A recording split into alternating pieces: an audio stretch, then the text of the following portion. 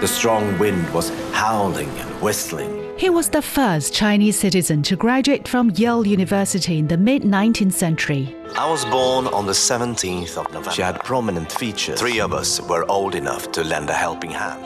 He navigated between 2 vastly different cultures and moved further to realize his dream and promote understanding between the people of China and the United States. Ye Mingxing was a native of Hanyang. I realized no danger. China is really awakening. Come and join us in discovering the incredible journey of Yong Wang in his autobiography, My Life in China and America. Check out the Audible stories on radio.cgtn.com and all major podcast platforms. Just search for the podcast Books and Beyond and find My Life in China and America. Discussion keeps the world turning. This is Roundtable. Hello, everybody. Welcome to Roundtable, coming to you from Beijing. I'm He Yang. Good as always to have you with us.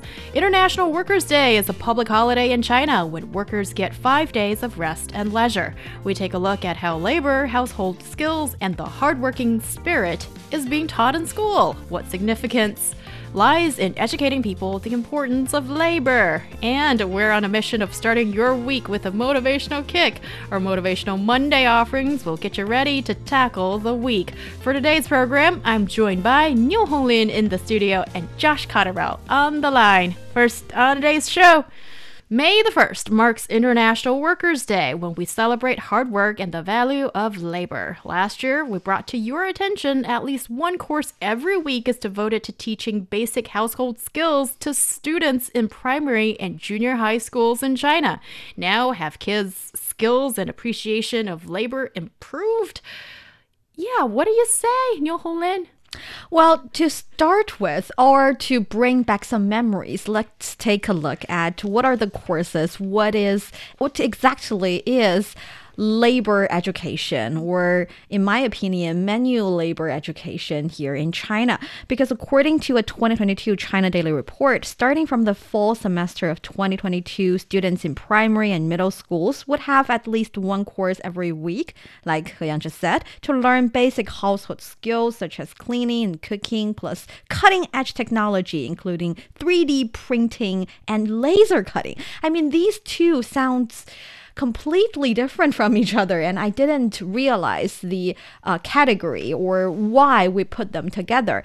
And after a little bit research, I realized that the Ministry of Education released this new curriculum standard for labor education in compulsory education. The standard has 3 types of tasks.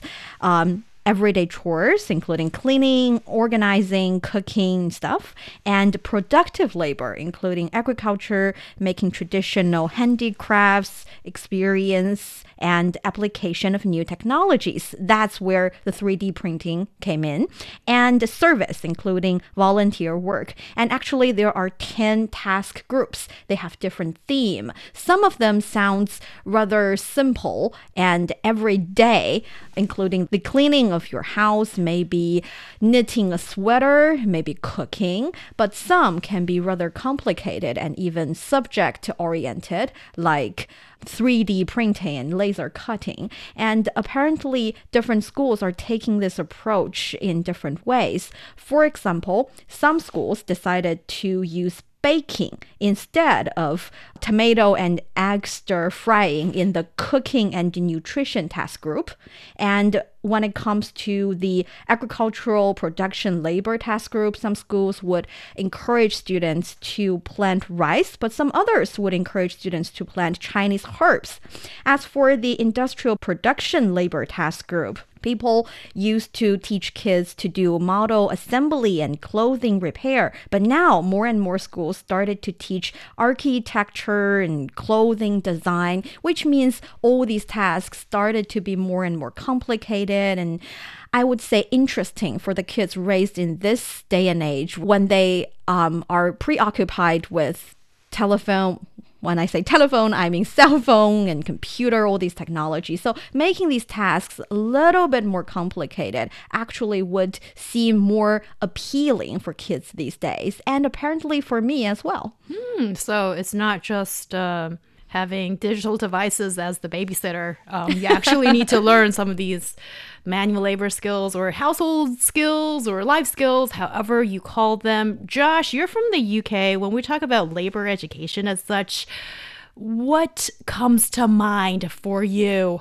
I think about something called D&T, Design and Technology. I'm not sure if you're familiar with this term, but in the UK, this is what we call one of our most practical classes. And it reminds me of school. We don't have such an initiative in the UK right now, but practical skills are taught in the UK, but it's really to varying degrees. It really depends on the facilities that your school has, and also really dependent on the teacher, because as you can imagine, having teachers that are highly trained in these very, very specific areas, they're far and few between. So it's really dependent on all of these variables. I think I was quite lucky because in my secondary school, high school, we had some really good D&T teachers. So our classes were awesome. And I love doing things with my hands. So I have really fond memories of this.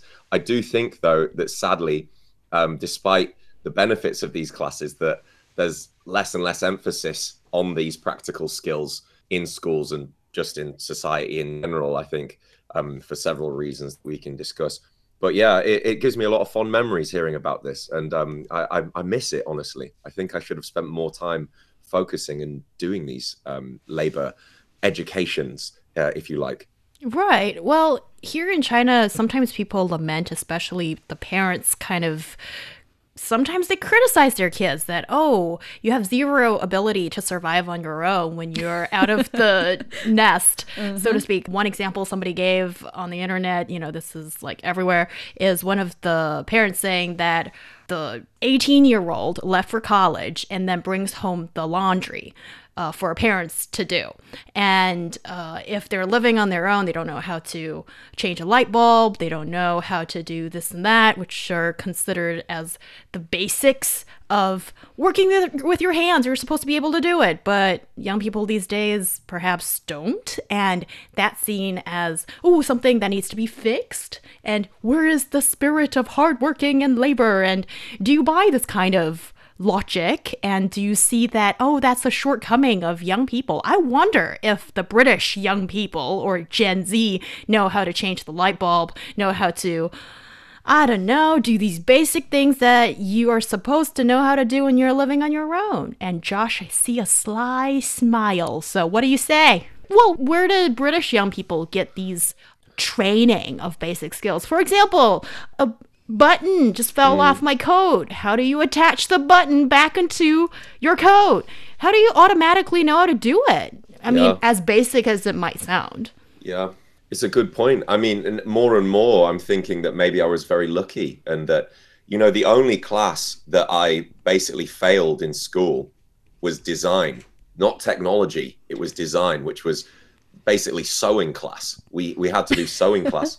I had to do that for about 3 years in high school. Once a week or once every 2 weeks, I had to go and learn how to sew things, which is amazing to me now. I don't even know if this class exists anymore. And that was, probably around 16 years ago or something in the UK. So I guess that's where I learned it. Maybe I shouldn't take it so much for granted that I do know how to sew a button on.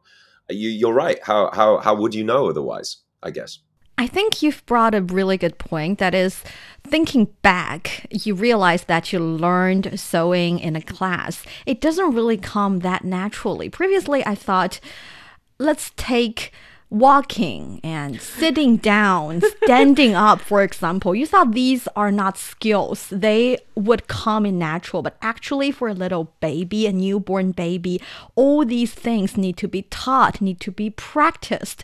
And if we think about all that, it is not strange that a student an 18-year-old young adult is having problems cleaning their clothes or changing a light bulb because they are deprived from the opportunity of practicing anything similar to that. They have never tried their hands on any kind of housework. How would you expect them to have that ability? So I do not think it's a matter of are we teaching them these basic life abilities, these basic life skills. It's more like previously maybe we've put schoolwork onto the pedestal. Maybe we've put these kids into a position where they have no chance even trying a little bit of these housework, making their, I would say, hand-eye coordination not as good as we would assume.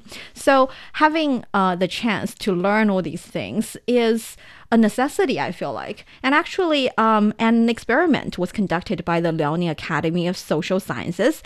They gave a cooked egg to children to eat. And they seen that the rural children were able to peel the egg easily, whereas the urban kids peel the egg slowly, and there were still eggshells on the egg. So that was the actual situation they observed during the experiment. We're not saying that in the future urban kids will not be able to peel eggs. We're just saying in the same stage, maybe they lack certain kind of dexterity in their ability to do manual labor as simple as peeling an egg. And I feel like with these kind of compulsory courses being designed into our compulsory education, maybe that situation could be gradually and drastically fixed.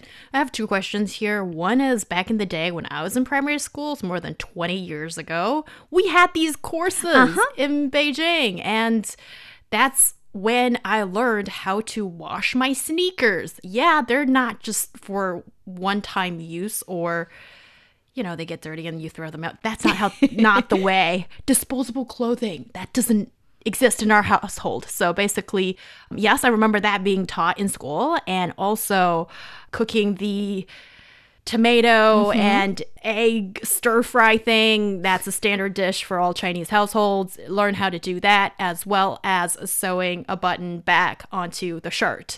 And the part that I find trouble comprehending is I don't find this to be particularly new to the curriculum, but if so many kids don't know how to do it, then is it like there's something drastically wrong that went into how the classes have been conducted? Question one. Number two is, if kids are so, sorry to judge, incapable in all this stuff, then what are the parents doing? Have you been doing all the hard work, all that extra work, so that your kid doesn't need to lift one little finger in doing these basic household things, and now they're 18 and you're saying, how could you have not known how to do any of this? Something's not right here. I think there are two major improvements when it comes to the so-called adding or making the labor education as part of the compulsory education. One is what you mentioned about the parents not letting their kids even touch cold water or wash a dish, just having their cute little hands on pens and computers only learning. That's one problem. That is, for some schools, maybe previously we did have these kind of classes. Actually, I remember myself learning to do some woodwork in my primary school, and also sewing, like Josh has just said. I did those, but I have to say, for some kids younger than us, maybe the schools put too much attention in making sure their kids go from primary school to middle school and to high school, and gradually they have changed all those classes to Chinese or mathematics or other classes that requires a paper test. So that's the situation for some schools and some students and some parents. And by making this a compulsory course, we make sure this kind of situation stop existing, so that kids would have the ability to learn basic life skills. And another improvement is what we mentioned earlier, that it's not only these basic cases of skills, it's not only cleaning your desk or sweeping the floor. They are trying to include more, I would say, high-tech projects into these labor education. Actually, yesterday I saw a short video. I watched a short video of some primary school kids using plastic water bottle and plastic bags to mimic the launching of a rocket. When the rocket launches, they have different parts that fell off and be recycled. By saying fell off, you see how less I know about this science, but they would be recycled so that the key part would have a faster speed. Anyway, they mimic the situation of the launching by using plastic bottles and plastic bags. I would assume this would definitely help them practice their hands-on ability to operation and stuff, but it also helps them to understand the technology behind this simple rocket science a little better. So, yeah, we are not only putting labor education back to the compulsory education, we are also upgrading it as well. Yeah, I think that it's pretty illustrative of a greater change in not just education, but also work culture in general. I think that especially as societies become more prosperous, generally, I think history has tended to show that that there's been a more pressure to be more productive, high tech, of course, and this can leave a bit of an underestimating of the importance, I think, of hands-on skills, which is what we're really talking about here, right?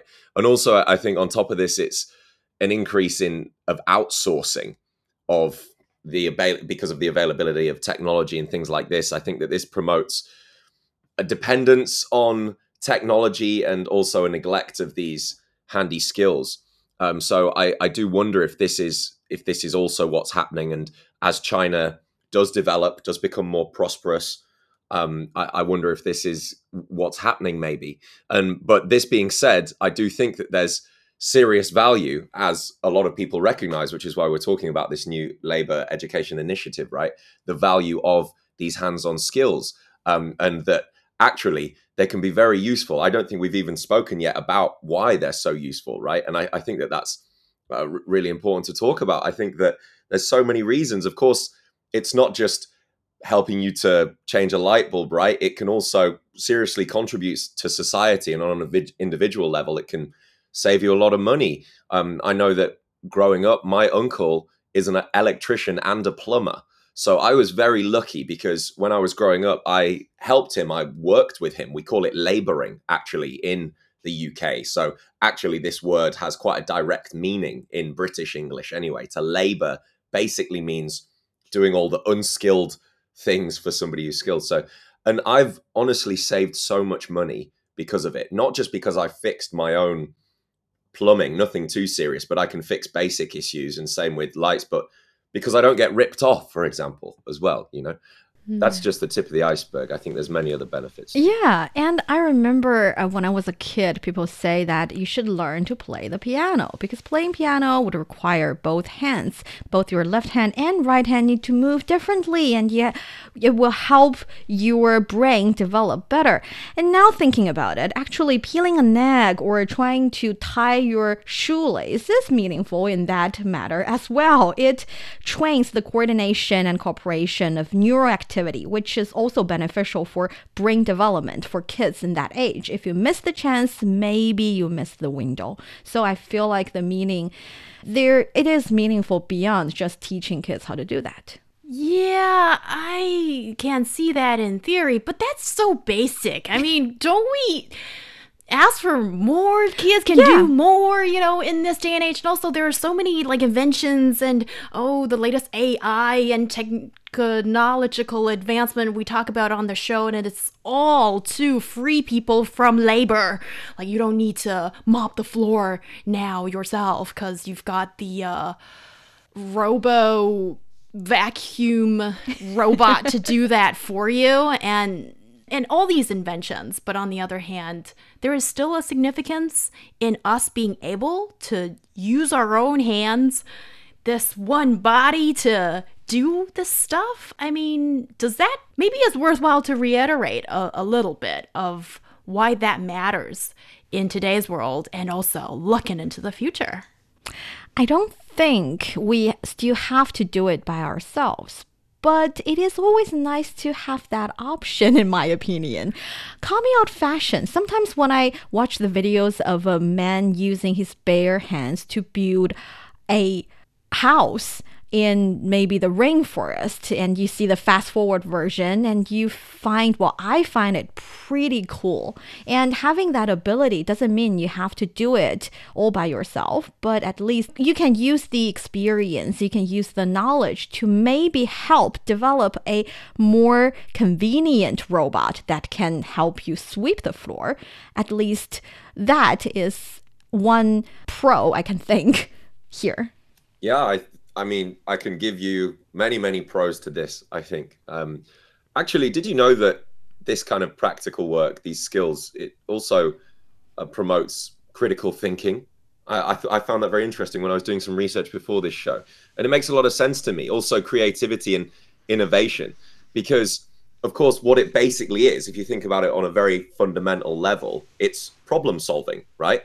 That's all it is. And actually, we do that in non-practical labor as well, right? We're also just problem solving all the time. Everything that we're doing, that is work, basically. So I really like that analogy of it. And I think that in that regard, it's really useful. And I think that it's just, and not even to mention the benefits of the physical exercise side of it.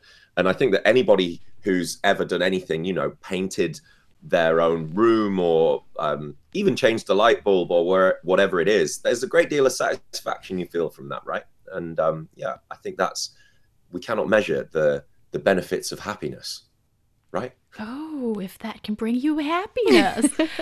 Yo Ho Lin, what do you see as the possible reasons that we should teach children to do these, well, they're not really hardcore laboring, but, you know, to borrow the British term from Josh, laboring.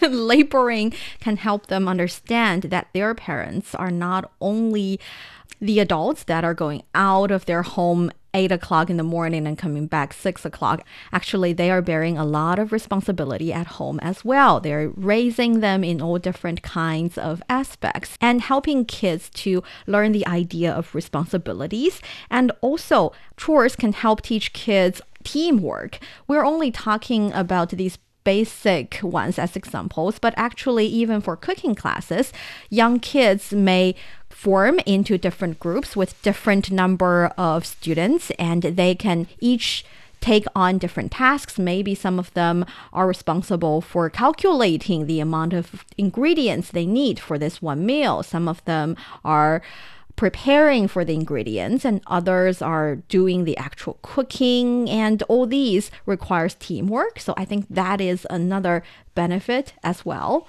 And all in all, I think in this world we are at last responsible for ourselves, and of course we can rely on others to help us do a lot of things, but you never know. If I'm being very passive right here, it is possible that one day you will all of a sudden lose your job and you need to use your own bare hands to earn a living. And hopefully that will never happen to any of you listening to the show or any of your kids listening to the show. But that desperate situation, we would still have the ability to earn a living by the laboring we learned from our primary school or middle school. I think that is still a perk.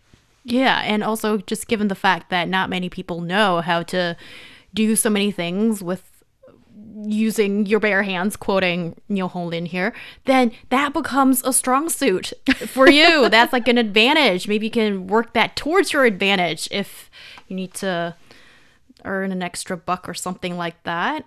Josh, do you have anything like that in the UK? And I suspect that now in China, not many schools require their students to do that anymore. Now you employ someone to do that for the students. And yeah, so it's kind of interesting. Does it always have to be that, oh, you have to be in the shoes yourself to appreciate the value, the process, the spirit of doing something? Absolutely. I think that there is value in it, and I think that everybody should do that. And also, can I just defend all of the possible listeners who may be earning their living by doing things with their hands? I think that actually in education, there's a bit of a snobbishness about these skills sometimes. And I think that I may have even been guilty of this myself, because when I was choosing my degree at school and what I wanted to do, I always, as I said, loved using my hands. And I neglected that side of it. And to be honest, I kind of regret it. And I think that it's a real admirable work job and actually really lucrative. Plumbers, electricians, and joiners in the UK do pretty well for themselves, actually. So I think that it's not a bad career to have at all. And it's something that, you know, you can really build yourself literally and also as a business, right? But yeah, I think there is value in it. I think that we should get our hands dirty, so to speak. I think that it doesn't just make you appreciate other people and allows you to empathize with maybe people who are doing those jobs that you may not like, but I think it just makes you appreciate the reality of life a little bit more. And I think that that is something that we should all do daily. Yeah, that's such a great point, Josh, and thanks for pointing that out. Because with our economy, as it increasingly moves towards the service economy, and we'll probably see a growth in wages for skilled workers who know how to do plumbing, who know how to do these traditionally perceived as blue-collar jobs, and we're in the process of that. Also, we've got plenty of people who probably have a very nice diploma, but don't know how to cook a hard-boiled egg or something like that. Really? Is it that drastic? I'm really curious to hear from our listeners what they think about this. Well, you know where to do that. Please send us an email or voice memo to ezfmroundtable@foxmail.com. We'll be back after this break. Deep Dive, a podcast of CGTN Radio. We go beyond headlines with reporters from around the world. Search for Deep Dive on Apple Podcasts, Spotify, Google Podcasts, or wherever you listen. Take a deep dive into the news every week. Hear our conversations.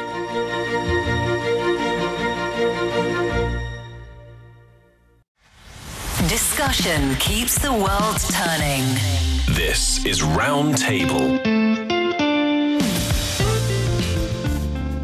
You're listening to Roundtable with myself, He Yang. I'm joined by Niu Honglin in the studio and Josh Cotterill on the line. Coming up, Helsinki will open the world's first secondhand store in an airport. We delve into secondhand shopping jet-setting style. And public holidays are often time for the WeChat Friend Moments show-off competition. Truth be told, the grand tale of people living their best lives and posting them on social media is a mere performance. What are the common tricks of making travel pics so much better than the real thing? Our special segment, Motivational Monday, is also coming your way. We'll give you that adrenaline shot for the start of the week. Our podcast listeners can find us at Roundtable China on Apple Podcast. And if you have a question for Roundtable's Heart to Heart segment, please share it with us and it could be answered on the show. Please send a voice memo or email to ezfmroundtable@foxmail.com. Now on Roundtable, as we continue today's discussion. Modern airports are more than thoroughfares where people rush to catch flights. They have become retail hubs selling a wide range of products from food to fashion. Stores based in airports have a built-in advantage of captive audience, after all, but travel retailers cannot afford to be complacent. Airports also need to keep pace with traveler expectations and enrich the in-store airport retail experience. Recently, Helsinki Vantaa Airport has launched the world's first secondhand store at an airport, a move that is said to follow latest trends and the wish of passengers. So what's the thinking behind setting up a secondhand store in an airport? Well, as we know, this groundbreaking store combines recycling culture with a popular cafe, providing an exciting new shopping and dining experience for travelers. The store, which will be the world's first secondhand store at the airport, will offer high-quality secondhand clothing and accessories alongside a trendy cafe. The area will feature Finnish architecture, wooden design, and unique brands, creating a memorable and enjoyable experience experience for travelers to relax and refreshing during their journey. So if you're thinking about a flea market with numerous merchants standing in the hall of an airport shouting out to sellers and to their passengers, that's not what's going to happen. You're still within this rather quote-unquote high-end environment and purchasing for antiques, for these second-hand yet still quite expensive accessories still fit in the airport kind of atmosphere. Right. It's interesting you mentioned that atmosphere because usually when you talk about airport shopping, you think of like duty-free goods. So it should be quite nice and therefore you don't need to, when it's tax-free and then it's like, oh, what a bargain. And you don't really think secondhand for sure. So Josh, do you like this idea? What is it about Europeans? I mean, this is happening in Finland. Are they thinking to set up shop like this?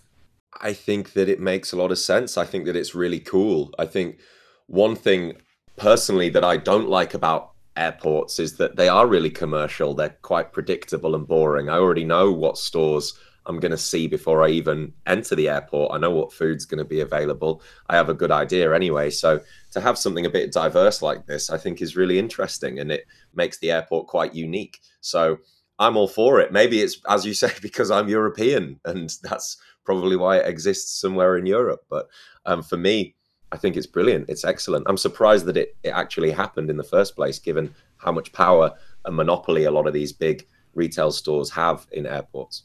Well, I think at least the younger generations are also agreeing with you there, Josh. They are more likely to buy secondhand products as well. As of 2021, 42% of Millennial and Generation Z respondents of a global survey stated that they were likely to shop secondhand for items. Younger generations are drawn to shop these pre-owned goods, not only because they can often cost less, but because it is more environmentally friendly. And I do know that actually, Germany, I feel like, has one of the most convenient flea market systems in the world.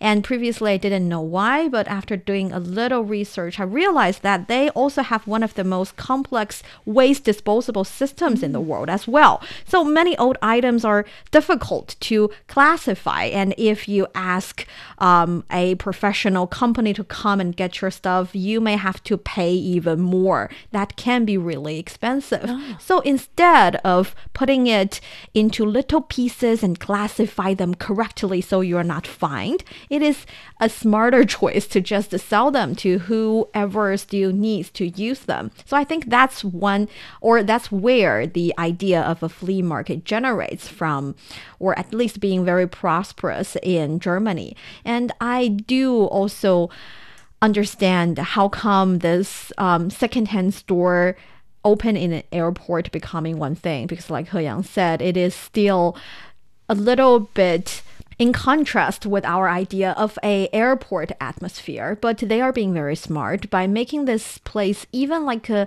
in my opinion, little museum with all these old stuff, with different stories behind them, and you still feel like you are doing a little bit treasure hunting in finding the things that you click with the previous owner. So a really cool idea with environmentally friendly theory behind it. So I'm all for it as well. Right. So when we talk about secondhand shopping in a lot of these vintage stores or thrift shops, a lot of the times they're not shabby at all. No. They're nicely decorated and they're supposed to have this extra character to them that is very different from the commercialized franchised stores that, you know, elsewhere. And yes, and there's supposed to be maybe this artsy flair to it as well. Sometimes not so sure how that will fly in the airport store.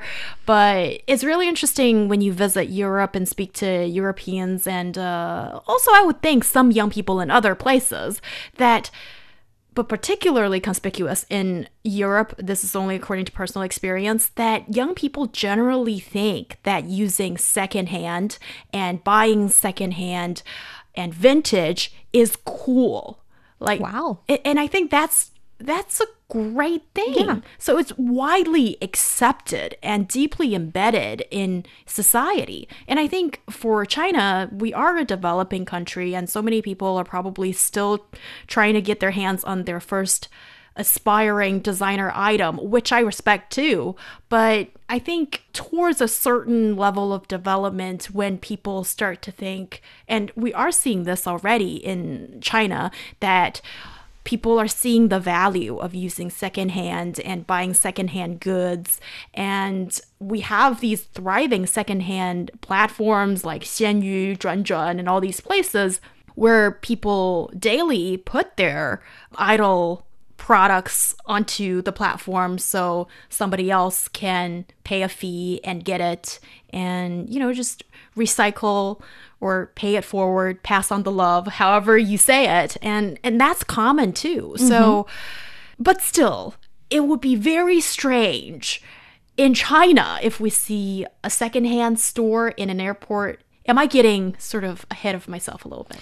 I don't think a secondhand store in an airport would be strange per se, because there are different forms of secondhand stores. Actually, for airports, if someone loses their luggage and after 90 days they don't claim the luggage would automatically start to belong to the airport, and they can take things out of them and start selling them. That is kind of a secondhand store, I would assume. But yes, if it's time for us to embrace the idea of a secondhand store in an airport in China, we definitely need to do more research, because people would have to spend their already very tightly arranged time in an airport to shop in a secondhand store. Then you must be very appealing, because nowadays, as I know, many Chinese people, when they visit airports or when they use an airplane to travel, they would definitely spend some time in the duty-free shops. So again, you need to be very attractive for them to stay or spend some of their time in a secondhand store. Yeah. And actually, I know a group of people in China that are gradually more and more fond of using secondhand goods. You might be surprised. That's the new moms. When they're buying stuff for their kids, you would realize that kids grow up so fast, and people tend to make infant or baby stuff really, really clean. So having those stuff being reused by other moms is not that hard to accept. Yeah. And all those little clothes and books are really good for recycling. And I'm happy to see many new moms starting to adopt this new lifestyle. So yeah, that would be a good example, I guess. Very good. I think that this isn't really about airports and what's profitable in airports. I think it's more about society accepting the secondhand market as a whole. And I know that in China, it's still gaining momentum. It feels like it's like that to me anyway, at least compared to Europe, where the secondhand clothing market, for example, is absolutely booming year on year. So I think that maybe it takes some time. But one interesting thing is that predominantly secondhand stores, secondhand clothes in particular, in the UK and US are most popular with the younger generations. So I do wonder if in the future, China may see a secondhand store in an airport, as it is the younger generations that seem to be most interested in this market. You're listening to Roundtable, coming up next. For years, magazine, TV, and other public media mediums have displayed the famous, allowing them to craft the perception of what their day-to-day lives are like, even if it isn't how they really live. Social media has given a similar power to the average person. Photos are supposed to be evidence to you are living the life. These photos can be so easily deceptive, though. Listen to our discussion to get a better idea. Looking for passion? How about fiery debate? Want to hear about current events in China from different perspectives? Then tune in to Roundtable, where East meets West and understanding is the goal. You're listening to Roundtable. I'm He Yang. I have Niu Honglin in the studio joining the discussion, and Josh Cotterill speaking from on the line, Public holidays, like the one you're in now, is to enjoy some time off work. And for lots of heavy social media users, time to post vacation photos that make trips look better than they are. These photos are all over the internet and our social media feeds. Provide us with the contrast, please, of what's real and what's being shown. Well, a beautiful photo of two girls sitting on camping chairs in front of impressive hortensia flowers has recently gone viral. But to be more precise, it is the backstage photo showing how this pic was taken makes it a hit. Beside the two girls are a camping lantern and field books. At first glance, you may think this is merely a document photo of a relaxing vacation, but it turns out the two girls are only sitting on the rooftop of a shabby security pavilion at the roadside in Shanghai. So they are sitting on the roof of this little, I'm not even gonna call it a house. It's kind of like a little box, and behind them are the tree of the hortensia flowers. And it makes you wonder, how come these two beautiful girls wearing dresses came up to the top of that little house, and why would they be so creative in making such photo that they cannot even find a prettier place to actually take a prettier photo? Right. So from the picture, it looks like a whole wall of flowers, but in reality, it's only one or two trees. And that's about it. Yeah. Josh, you must have seen many of these debunk the myth of a beautiful photo thing on social media. This is the social media reality we're living in, aren't we? Absolutely. I think that it is. And it's becoming more and more real, scarily so, right? So real that it's sometimes difficult to distinguish between both of these realities. And I guess that the scarier part is that a lot of people welcome this. Maybe that's not scary at all. Maybe it's just the way it is. But yeah, it is part of the reality. Is this bothering anybody? Some people make the argument that for visitors who see these photos on the internet and they want to go visit the place, they feel like they've been cheated on. Otherwise, I mean, does this kind of, I don't know if it's for profit or not, but self-promotion or promoting a particular locality or a tourist spot or whatnot, I mean, is it a problem? Well, at least the photographer said they did nothing wrong. They claimed that they didn't pick the flower, not affect any pedestrian, and they were simply shooting photos. And they say, quote unquote, as long as it's legal, it can be done, then you cannot really criticize me. But this actually reminds me of some wedding photo shooting techniques here in China, because we know in the West, normally or usually you would take your wedding photo during your wedding day, and it's spontaneous and it's about the guests, about the bride and groom. But here in China, we would take some wedding photo before the wedding to show actually on the wedding, and those photos are done really creatively. They would have the brides lying into a little pond or a little let's say swimming pool to get the certain angle they need.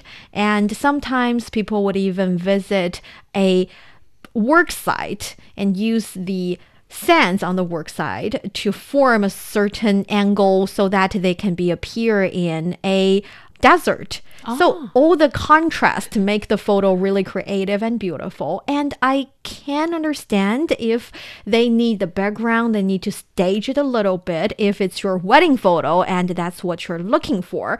But for travelers who are actually posting these photos as a kind of advertisement saying, come here, visit here, we've had such a great experience here, I do not understand. Why are you misleading the other poor travelers to visit a place that you might not even like?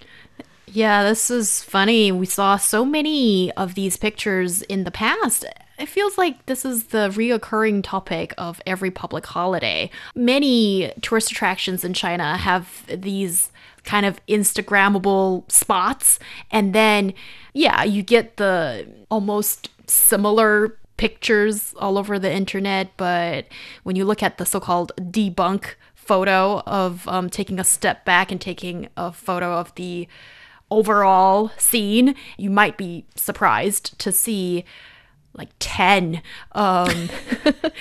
social media influencers or whoever all posing, and then their photographers would be carefully selecting that sliver of angle to take the perfect picture and carefully evading every other person that is so clearly and closely nearby. And that's real technique, in my opinion. So Josh, are these overly filtered or posed travel pics a concern? What do you think? I don't think that they're any more of a concern than any of the other overly photoshopped or edited photographs or content on social media. I think if we're talking about the general theme of fake or photoshopped or doctored, whatever term you want to use, photographs on the internet and on social media especially, then yeah, I guess that there are some downsides to this. I think that unrealistic beauty standards, this applies, of course, when we say this, we immediately think about just the person, right, or their face. But I think that also we can maybe apply this to a physical environment, right? It can negatively affect possibly people's understanding of the reality of the environment that exists there. And I guess just from a factual perspective, maybe that's not a good thing, right? Maybe we want to know the truth or what a place really looks like, or at least as close as we can to it, right? One may make that argument, I guess. I'm not sure if I agree with it. I'm playing devil's advocate. And I guess also just misleading content, right? In the same vein, really, just manipulated images, really, I guess, can be considered to be misleading content, misinformation. So, and I think that most people, if you ask them whether they want that, they'd probably say no, right? But I don't know if that's too harsh, I don't know if that's too much. All. What do you guys think?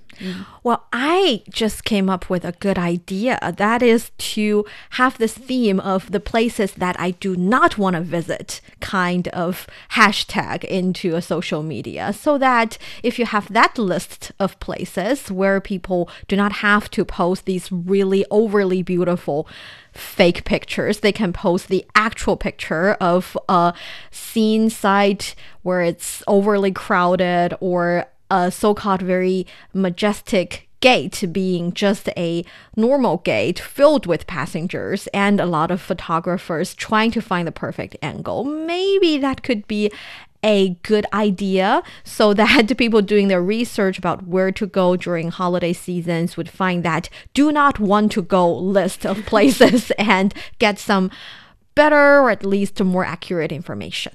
Yeah, maybe that is the way to go. I think certainly with more awareness of seeing is seriously not believing. Photo-wise, video-wise, we are probably going to become smarter in looking at all this stuff on the internet, and that seems to be where so many of us spend time on. And see, I'm curious if you're putting in effort to see if you are going to come out as the winner of this round of social media show-off competition, because it's a public holiday, and if you're out on a trip, then I hope you're having a lovely time. Oh yeah, and you have pictures to look back and remind you of what it really was in your friend moments or friend circles later on. Maybe that's why people do this. You're listening to Roundtable. Coming up next, Motivational Monday. Motivational Mondays.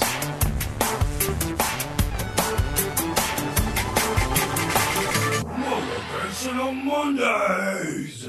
Josh, what do you have for us? Well, to piggyback off our conversation about labor education, I would like to motivate people to actually try and get some labor education. And I will maybe try to give a few ideas about how you might do so and why it may be a motivational thing for you to do, why it has definitely motivated me throughout my life and continues to do so. We could take the example of learning some basic plumbing, right? Now, plumbing is, of course, when you usually fix something in your bathroom. But it's not just your bathroom. It's anywhere where water is running, right? That's the idea of it. And I think for many people, including myself for a long, long time, it seemed quite unapproachable. And I found it quite intimidating, given how if something goes wrong, right, how big a piece of damage it may be and how you may have to pay even more money to deal with it. And I think many people think, well, I'll just minimize the risk and just pay someone else to do it. But I think that actually, as we spoke about earlier, learning a few basic skills, learning about something like plumbing can actually allow you to save a lot of money, build confidence, and also, I think, now you may laugh at this, He Yang, but actually have a great time, right? And I Lovely! I think that what I would suggest you to do is, of course, do some research. There are so many online research tools for this. And you could even attend some small classes or workshops and then try it out, right? You can actually work on some things without unscrewing anything, without changing anything. You could maybe start by cleaning some pipes or doing something like this. And I know for many people, they'll be laughing, thinking, how is this motivational? How is this anything that I'd ever want to do? But just trust me here. I really recommend that you try and do this. And let me know. If anybody's done this, let us know if I've motivated anybody, and I'll be so, so happy. Totally agreeing with you here. We say manual labor is the most glorious here in China as well. Wow. Thank you.